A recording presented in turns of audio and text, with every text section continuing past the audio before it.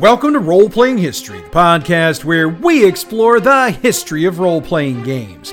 I'm Wayne Davis, and I'll be your guide for today's tour. Episode 124, Heritage Models and a Sampling of Their Products.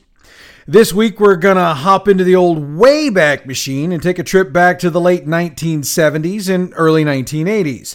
I realize we've sort of been in that time period a lot over the past month or so, but it's a time period with a lot of game history in it, if not all the really good game history in it. So be prepared to spend some more time there as we go on in the lifetime of this podcast. Let's go on ahead and get to it, so hop on the tour bus and we'll hit the first stop on today's tour. Heritage Models was an American game company founded by Jim Odin in the 1970s in Dallas, Texas. It was originally formed to produce metal miniature wargaming soldiers and was, at first, a production company only. In 1974, however, Odin decided to open a retail game shop, which he named the Royal Guardsman.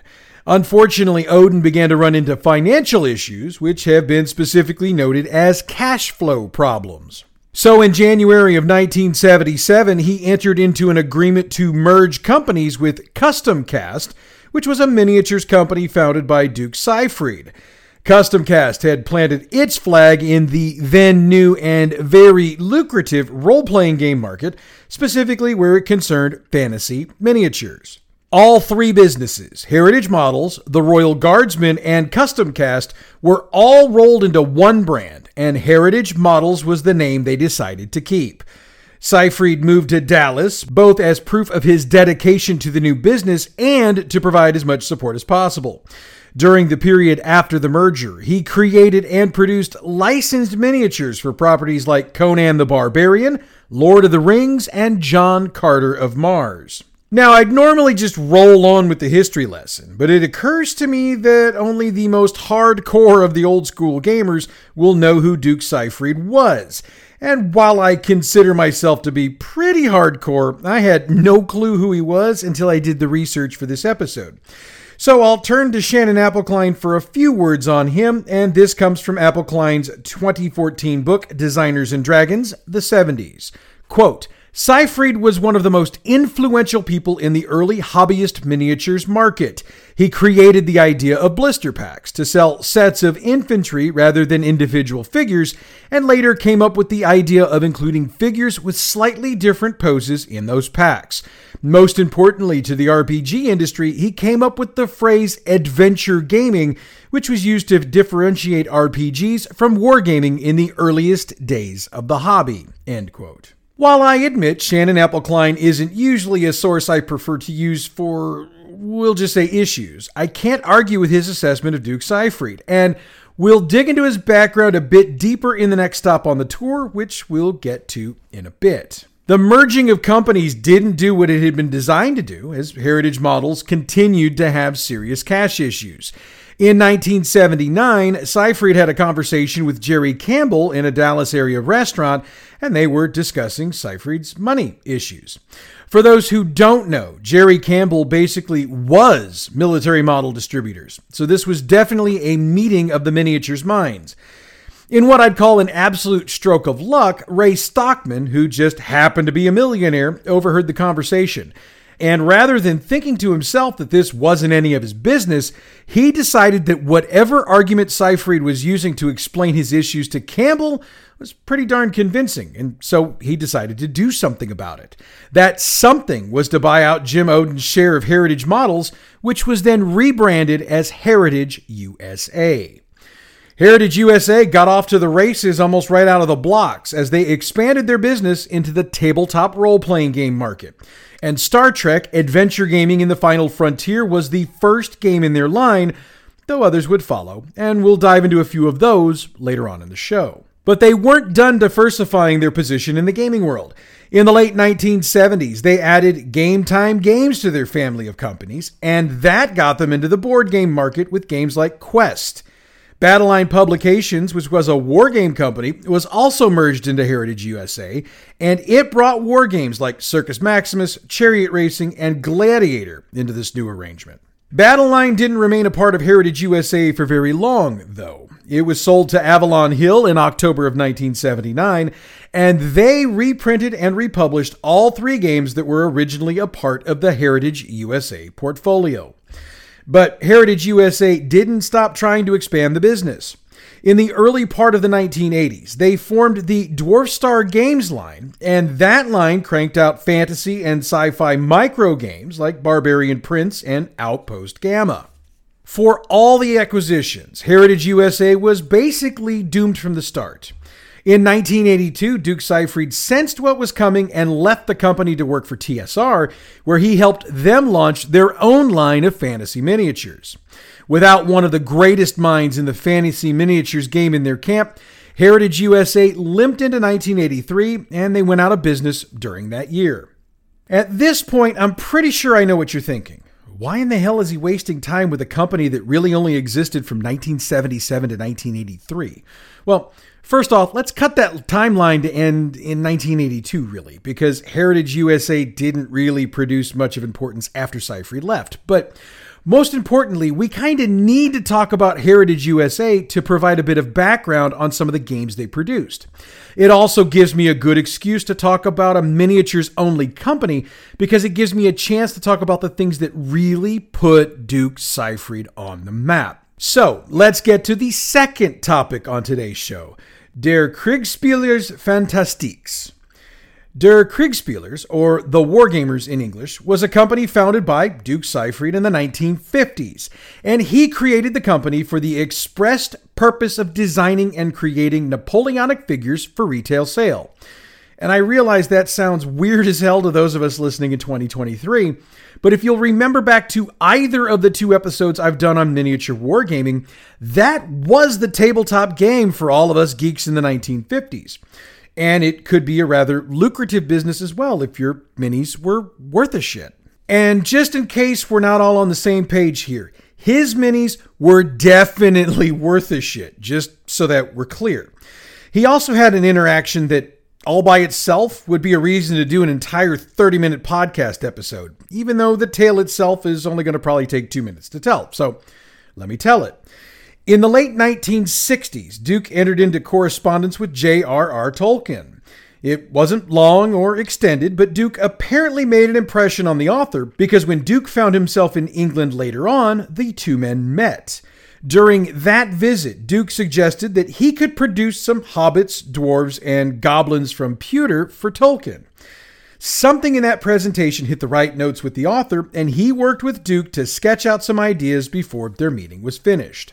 Duke returned to the U.S. and joined forces with Tim Kirk. Kirk was an artist with the American Greeting Card Company and was, according to all reports I've seen, a damn good artist.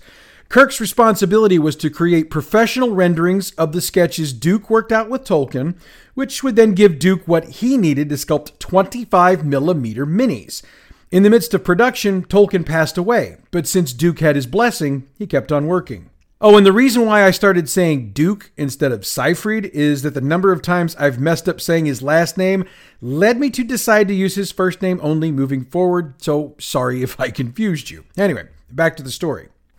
We mentioned his company Custom Cast earlier, and Duke opened that company in Dayton, Ohio in 1972.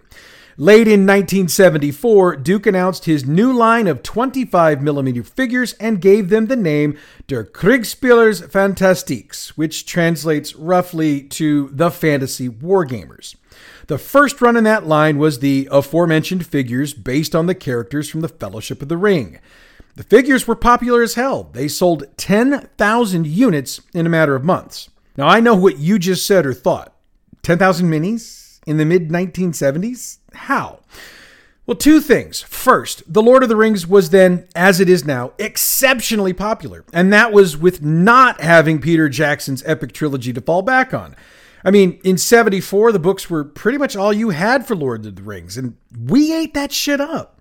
Well, I didn't in 74. I couldn't read yet. I mean, I was only a year old. Sorry about that. Anyway, the second reason for the quick sales was the release of this little tabletop role-playing game that you might maybe have heard of once or twice. Dungeons & Dragons. If you'll remember back to my D&D history episode, which is the second episode of the podcast, I noted that Gary Gygax had modeled the concepts from D&D from Lord of the Rings, among other things, and had even originally called halflings hobbits, but changed that to avoid issues with the Tolkien estate. So, fantasy miniatures for a game based on the same fantasy you created them for? So, match made in heaven, I'm just saying. Duke followed that lineup with more figures in the same style, then moved on to creating figures in a more generic fantasy style. Now, if you check the records, Der Kriegspieler's Fantastiques was the first significantly successful fantasy miniature line in the US. However, it wasn't the first fantasy miniature line in the U.S. Shannon Appelkline reports that, quote, U.S. miniatures maker Jack Scrugby beat Cypher to the fantasy punch with a 30mm line he sold at Gen Con 7, end quote. And for the record, Gen Con 7 was in 1974. We know where the story goes from here, as we covered that in our last stop. By now, you know how much I love my reviews, and while I never figured I'd be reading a review of a miniatures line, it just really felt appropriate to do one here. John Norris handled the review for the February-March 1978 issue of White Dwarf. He said the line, quote, should be of particular interest to Tolkien addicts because they are by far the most suitable range currently available for wargamers set in his Middle-earth, end quote. For those not playing in Middle-earth, he said those players would, quote, find that the personality figures, and indeed many of the ordinary ones, make excellent character figures, while dungeon owners will find the range a prolific source of monsters with which to populate the dungeon and the surrounding wilderness, end quote. So with the miniatures history of Heritage Models addressed, let's get into a few of the products the company released during its brief history. We'll start with the 1978 release of Star Trek Adventure Gaming in the Final Frontier.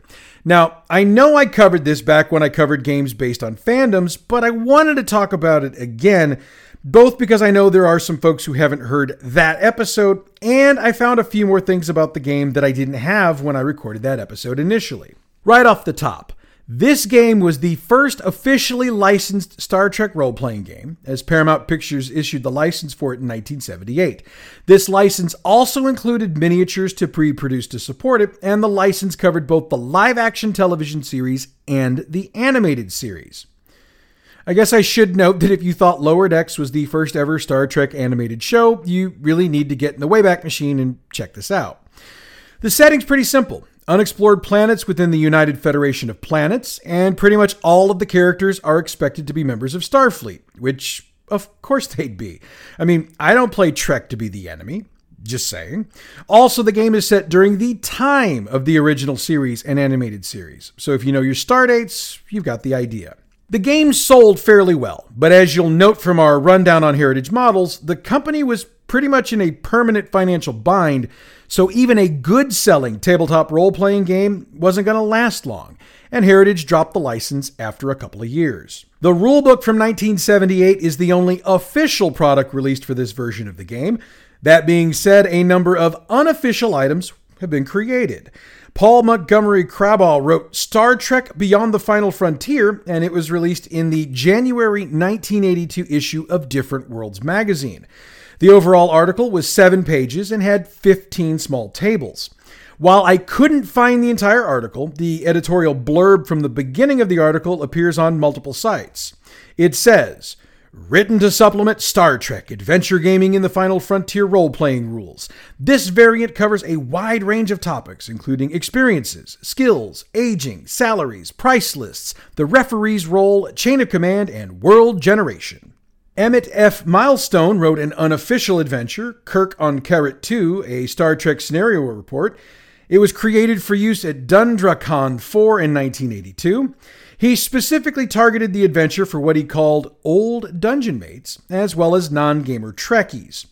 Again, we don't have much on the specifics of the adventure, but we do know from reports that there were romance rules created for the adventure, which makes sense for any Star Trek product concerning one James Tiberius Kirk. And maybe a couple of green female aliens, but maybe I'm getting out of my lane here. Now, I realize I put the cart before the horse here, since I talked about the unofficial product before I even mentioned the game's system, but we're going to remedy that right now.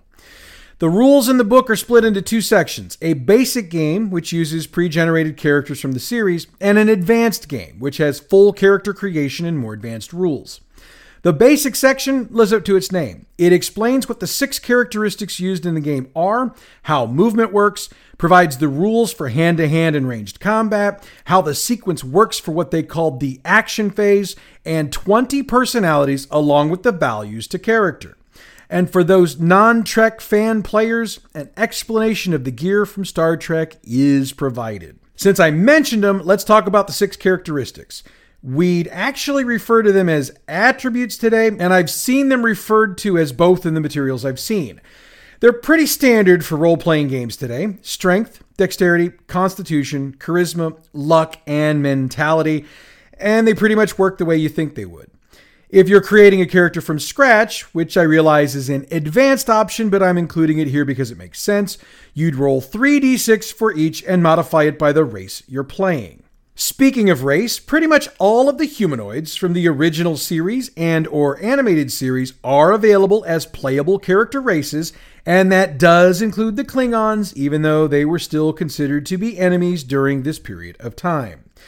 And when you think about pre-generated characters, yes, you could play Kirk if you wanted, or Spock, or Bones, or Uhura, or Chapel, or...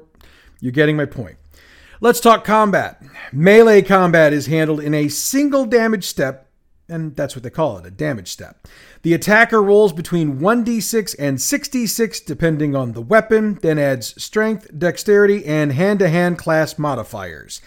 The defender subtracts 1d6 plus luck and hand-to-hand modifiers from the attacker's total to get the total amount of damage. Ranged combat is a 1d6 roll with the result needing to be under a hit number, and that is based on the range and attacker's dexterity.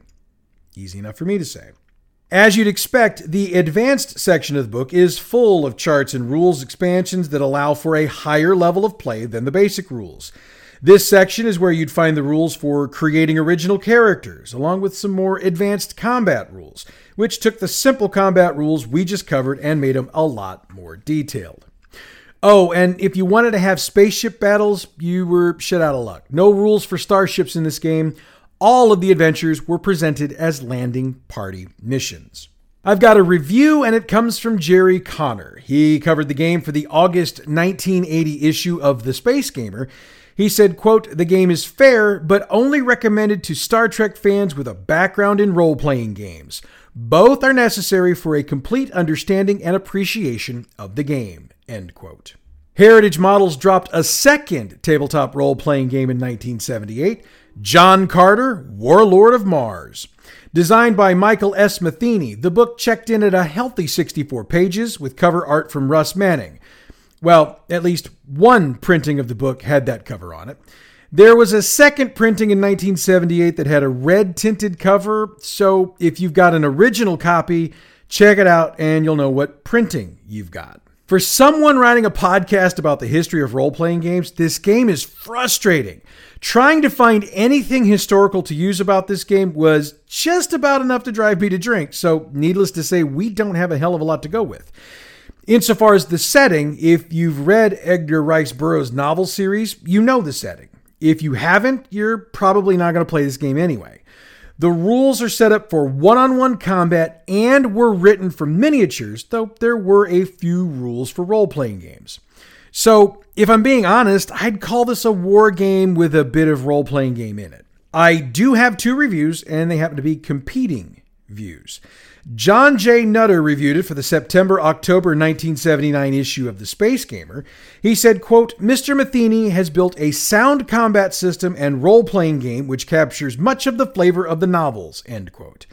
Lawrence Schick had a different take on the game 12 years later.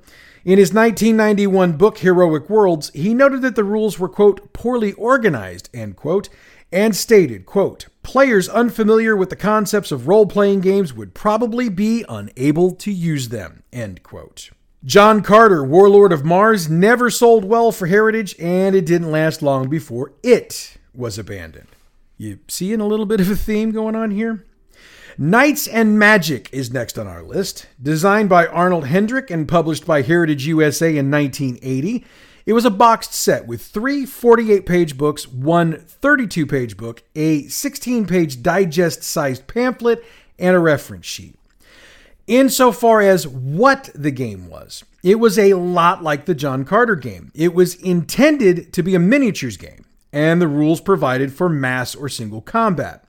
There were some very basic rules, spells, and other guidelines for role-playing games, but those were really intended to be used with other RPG systems or rules. 2 more reviews, but I'd say it's safe to say they agree with each other this time. Aaron Alston had the honors for the January 1981 issue of The Space Gamer. He noted, quote, "Overall, I would guardedly recommend Knights and Magic, but not to straight FRP gamers. They would find little use. Fantasy and historical miniature gamers will find some innovation and a good deal of resource material," end quote. Lawrence Schick noted in his book that he believed the game was, quote, "designed mainly to sell heritage miniatures," end quote. Needless to say, Knights and Magic did not survive Heritage's demise as a company. We've got one more game to cover for today's tour, and it's got a rather interesting publishing history. Okay, maybe it's more sad than interesting, but I'm going to let you be the judge of that.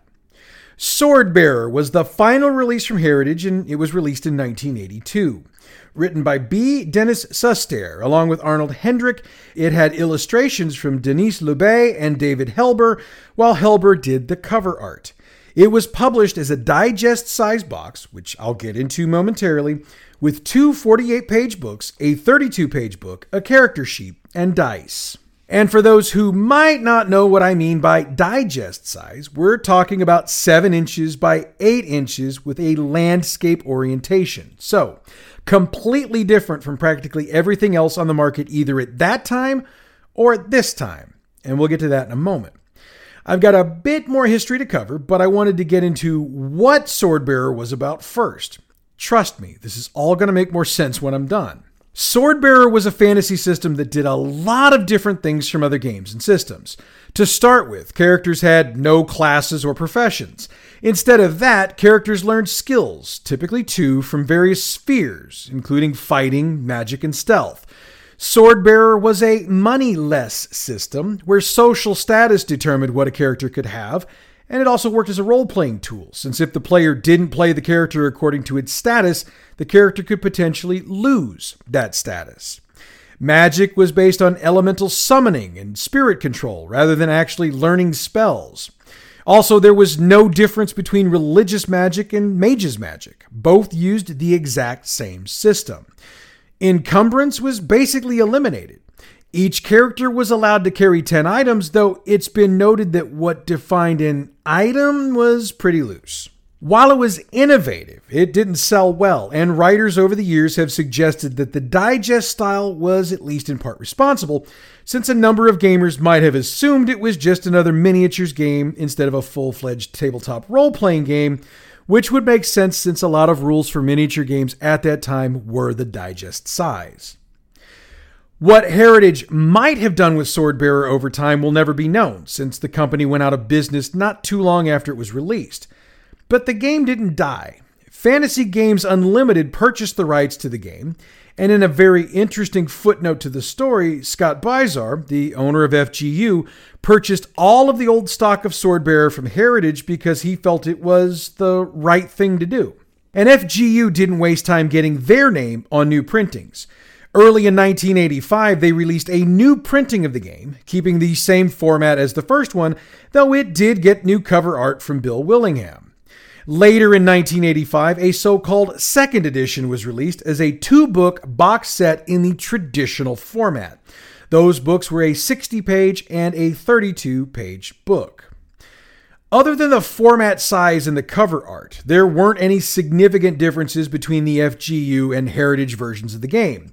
Now, obviously, changing the format required some of the information to be moved to different books or sections than they might have been in previously, but all of the information appeared as it had been originally written, which is why the design credit didn't change. FGU also released a supplement for the game. Dwarven Halls was released in 1985. It was, as the name would suggest, a setting of dwarves in a valley, and a ton of information was provided. However, the supplement wasn't really Swordbearer specific, as it was designed to be utilized in any setting you'd like to use it in. And that was all FGU would ever do for Swordbearer. By the end of 1986, it was done. Again, many have offered their thoughts on why this was the case. Some believe it was because FGU was focused more on chivalry and sorcery, which was their own game, while others believe the rules of Swordbearer made it too unwieldy for most tabletop role-playing players to want to pick up and run. No reviews here, but I think the rundown gives you a good idea of what people thought of it. And I know it goes without saying, but I need to mention it anyway. All of the releases I've detailed in this show are long out of print, so if you're looking for copies, check out your local used game or bookshop or hit up drivethrurpg.com. And with that, we've come to the end of today's tour. Next week, I'm going to do a rundown and review of my own. I've been talking about the run of Goodman Games reprints of classic modules several times over the past year or so, and I picked a couple up at Archon, so I'm going to run you through one of those, and I'm going to let you know what I think. In the meantime, check out our other podcast, Bad GM's Campaign Build-Along. That's the show where we build an entire campaign for you from scratch. Season 2 is the Fallout role-playing game, though everything we build can be lifted and dropped into the post-apocalyptic game of your choice. Bad GM's Campaign Build-Along is available wherever you get your podcasts or on our website, badgmproductions.net. The music we use for this show comes from Pixabay.com. Check them out for all your license-free, royalty-free music needs. Role-Playing History is a production of Bad GM Productions. We are all over social media, so check out the info box for this episode or our website, badgmproductions.net, to find out where you can follow us. Next week, I introduce you to the Goodman Games reimagined classic modules. This should be interesting. But that's next week. Until then, I'm Wayne Davis, and your Role-Playing History.